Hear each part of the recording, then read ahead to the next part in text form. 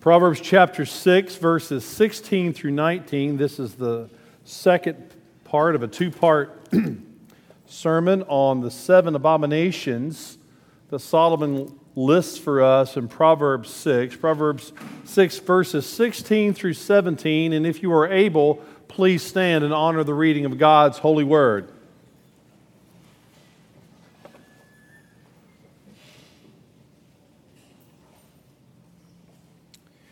There are 6 things that the Lord hates, 7 that are an abomination to Him: haughty eyes, a lying tongue, and hands that shed innocent blood, a heart that devises wicked plans, and feet that make haste to run to evil, a false witness who breathes out lies, and one who sows discord among brothers. Pray with me. Lord, we pray your blessings upon the preaching of thy word. It is true in all that it says and teaches. And we love your word, and we cling to it. It is sure. Remove every distraction, we ask, from our minds or our hearts, that we might focus upon thy word. If there's one here who doesn't know Christ, we pray for that one's salvation, that he or she might come to you today. We pray for believers here today that we would be encouraged and challenged by your word, Father. Open our ears to hear, and may our hearts receive it. We ask all this in Jesus' name. Amen. Please be seated.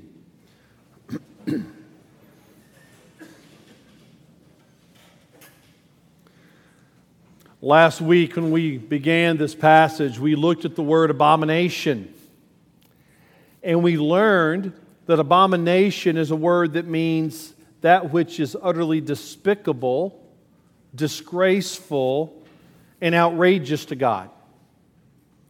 And in this text, we see that Solomon lists 7 abominations. And last Sunday, we started walking through each one of these. And we noticed that Solomon used the body to teach, to show us the effects of these 7 abominations. And to some degree, you can use these body parts as memory clues to memorize this text because he goes from head to toe. Last week we saw the abomination of haughty eyes. And then he moved down the body to a lying tongue, to hands that shed innocent blood, and to a heart that devises wicked plans. Well, today we pick up the next part of the body because he moves to the feet. If you'll notice in this text, he talks about feet that make haste to run to evil. So in those first 5 abominations, he really has gone from head to toe.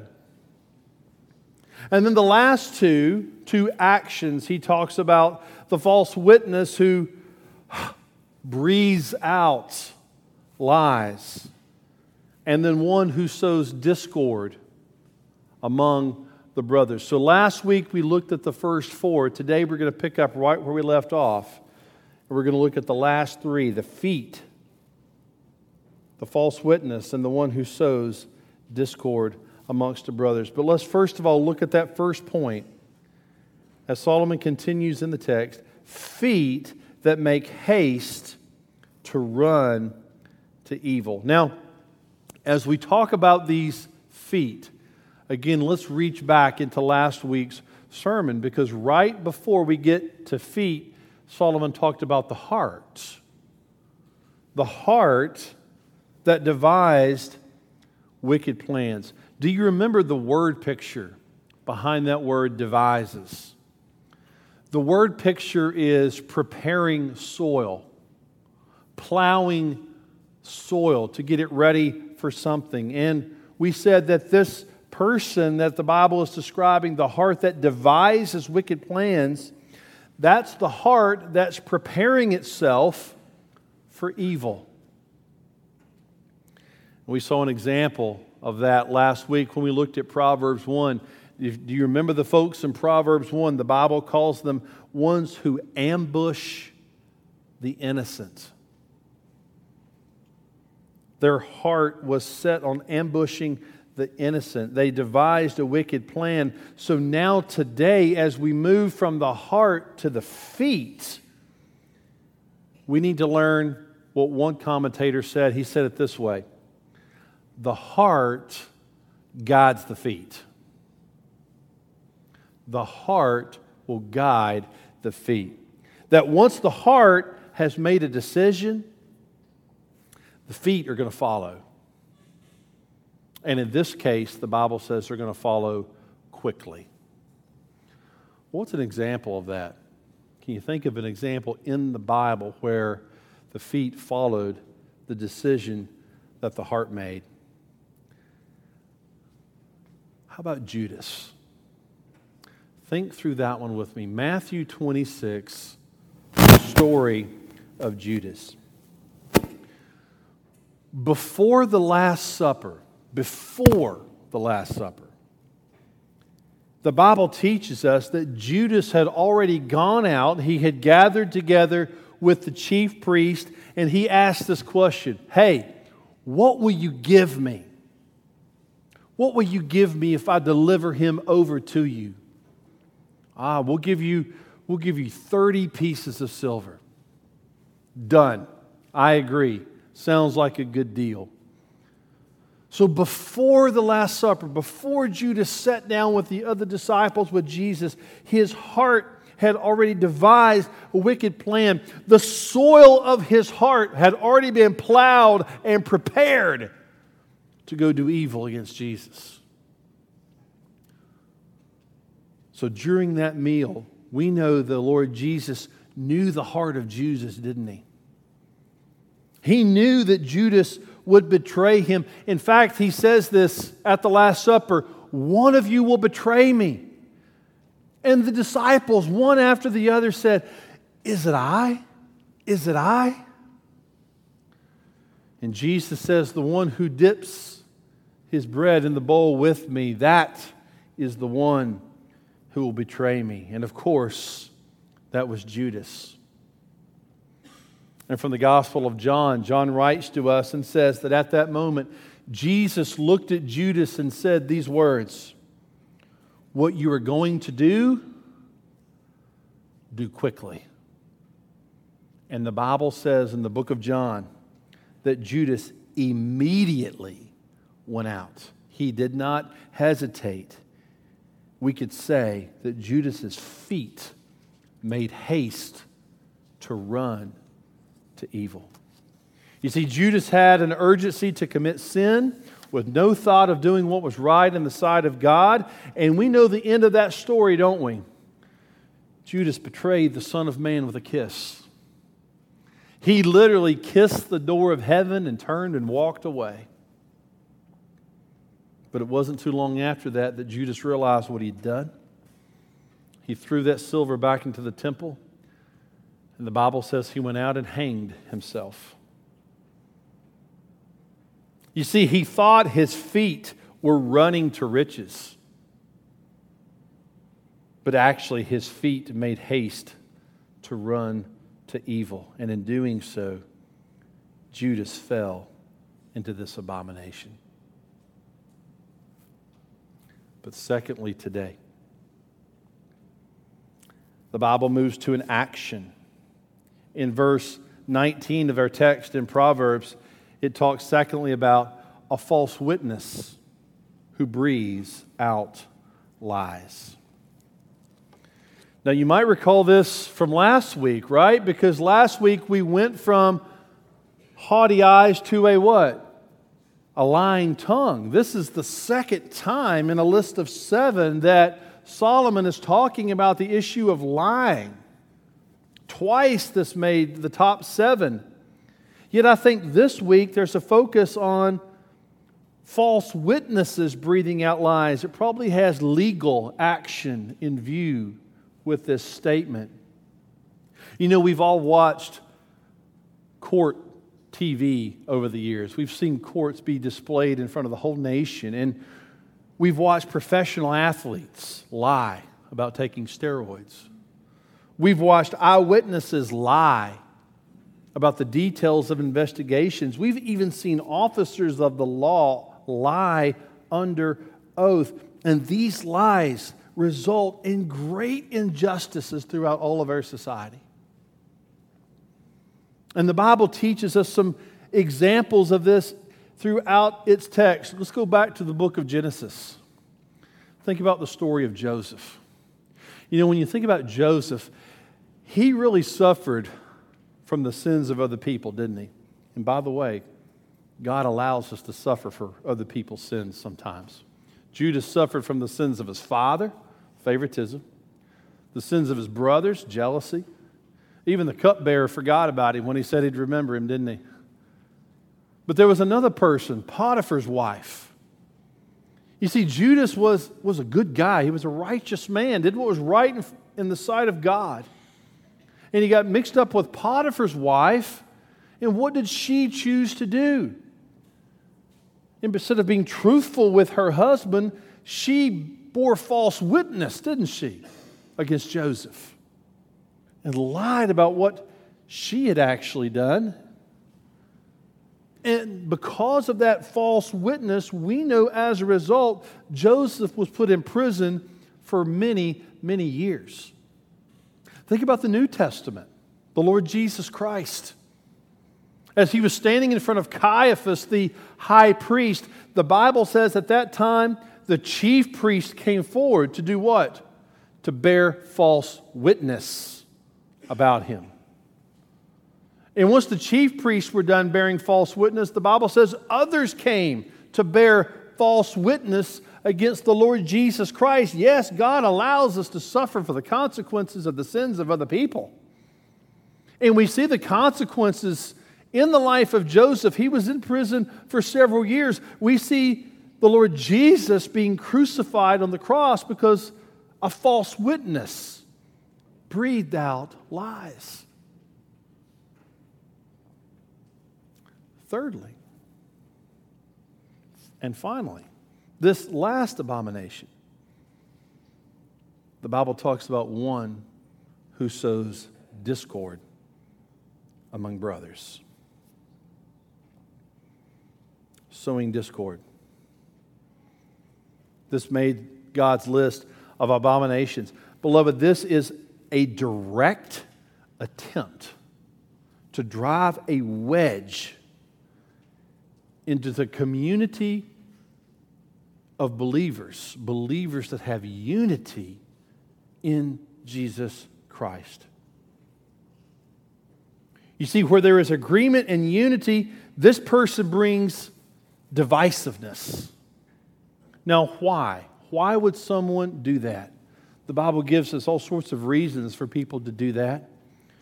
Many times it's selfishness. They simply want their way. They're not getting their way. Many times it's just to drive their own agenda. They have a course that they have to go on. They're going to push their agenda no matter what. Maybe it's greed, the want of money, the want of possessions or fame. Maybe it's envy and jealousy. Someone who is jealous of someone or something about the group. So they drive this wedge into the community of believers. We see this throughout Scripture. Satan sowed discord, didn't he, in the garden? You will not surely die. Did God really say?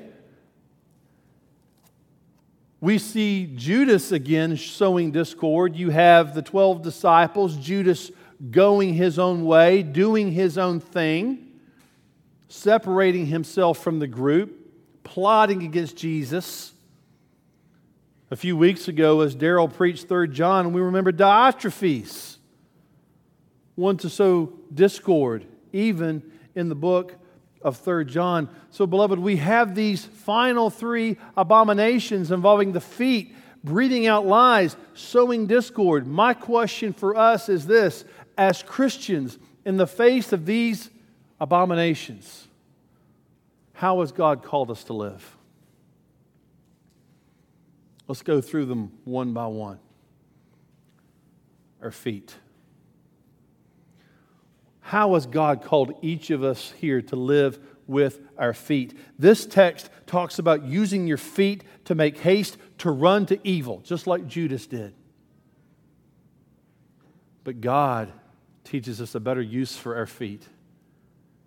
In the book of Romans, I'm sure you know this verse, Romans 10:15. How beautiful are the feet of those who preach the good news. Ephesians 6, as shoes for your feet, having put on the readiness given by the gospel of peace. See, there's two directions here. There's the feet that run to do evil in the sight of God. But God has called us to have feet to be prepared wherever He wants us to go, to take the gospel of peace. Feet that bring the good news of the Lord Jesus Christ to a world that needs it. I'm so thankful for these young people who stood up here today who have boldly said in front of this church, hey, I'm ready to take my feet and run down to Belize to share the good news of the Lord Jesus Christ. And we think about what we do, not just on mission trips, but what we do on a daily basis. Where are your feet taking you? Be a good question to ask. Where are your feet taking you? Now, listen, as we learn, the feet are led by the heart, right? So you could really ask, where's your heart in this? Where is your heart with God? Is it, in what path are you going because of that heart?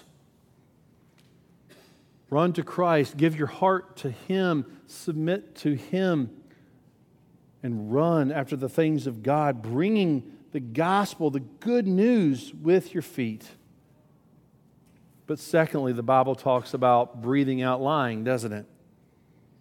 In this text, it talked about bearing false witness against someone else, like Potiphar's wife did, like the chief priests did to Jesus. What's coming out of our mouths? What are we breathing out? The Bible's answer is very simple. We all know it to be true. Proverbs 3 says, do not plan evil against your neighbor who dwells trustingly beside you. Let me ask you a question. Your neighbors, those even next to you now. Can your neighbor, do the people around you in life, can they trust you? The Bible teaches us to be trustworthy, that our neighbor shouldn't have to worry about us plotting evil, bearing false witness against them. But they should dwell securely, knowing that we're beside them. For Ephesians says, speak the truth with your neighbor. God is a God of truth. Jesus says, I'm the way and the truth and the life. And then finally, speaking to those who sow discord, the Bible calls each one of us to unity and peace. Romans is very clear. Romans 12 says, if possible, so far as it depends on you, live peaceably with all. How's that going in your life? Do you have your own agenda that you're going to force a wedge into, break up some unity because maybe of greed or pride or your own agenda? Or can you live peaceably? Can you defer to the interest of the other on matters that don't necessarily have a right or wrong? Can you defer? Can you live peaceably with others? And then unity. In just a moment, we're actually going to sing Psalm 133. Next week, I'm going to General Assembly in Atlanta. And one of the great things we do at the end of every General Assembly is all the men stand and we sing Psalm 133. Why Psalm 133? Here's what verse 1 says. How good and pleasant it is when brothers dwell together in unity.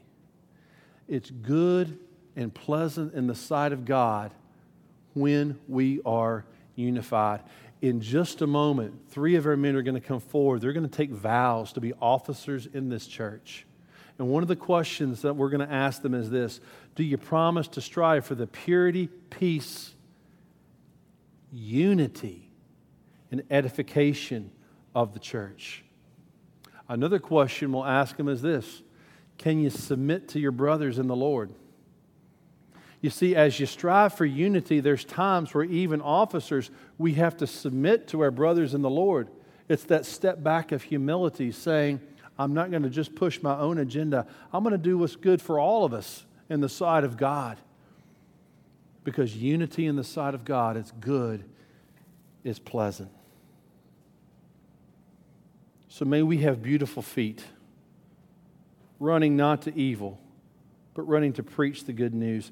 May we not bear false witness against our neighbor, but speak truthfully so that our neighbor can dwell with us trustingly. And may we never sow discord, but may we have in our minds to live peaceably with all, to dwell in unity. And the last thing I'll say is this: let us remember Jesus Christ in all of this. Jesus, who endured the evil caused by the hasty feet of Judas. Jesus, who withstood the chief priests that acted as false witnesses against him. Jesus, who died for the discord that all of us as his people cause. This Jesus who knew no sin but became sin for us, so that in him we might become the righteousness of God. Pray with me. Heavenly Father, we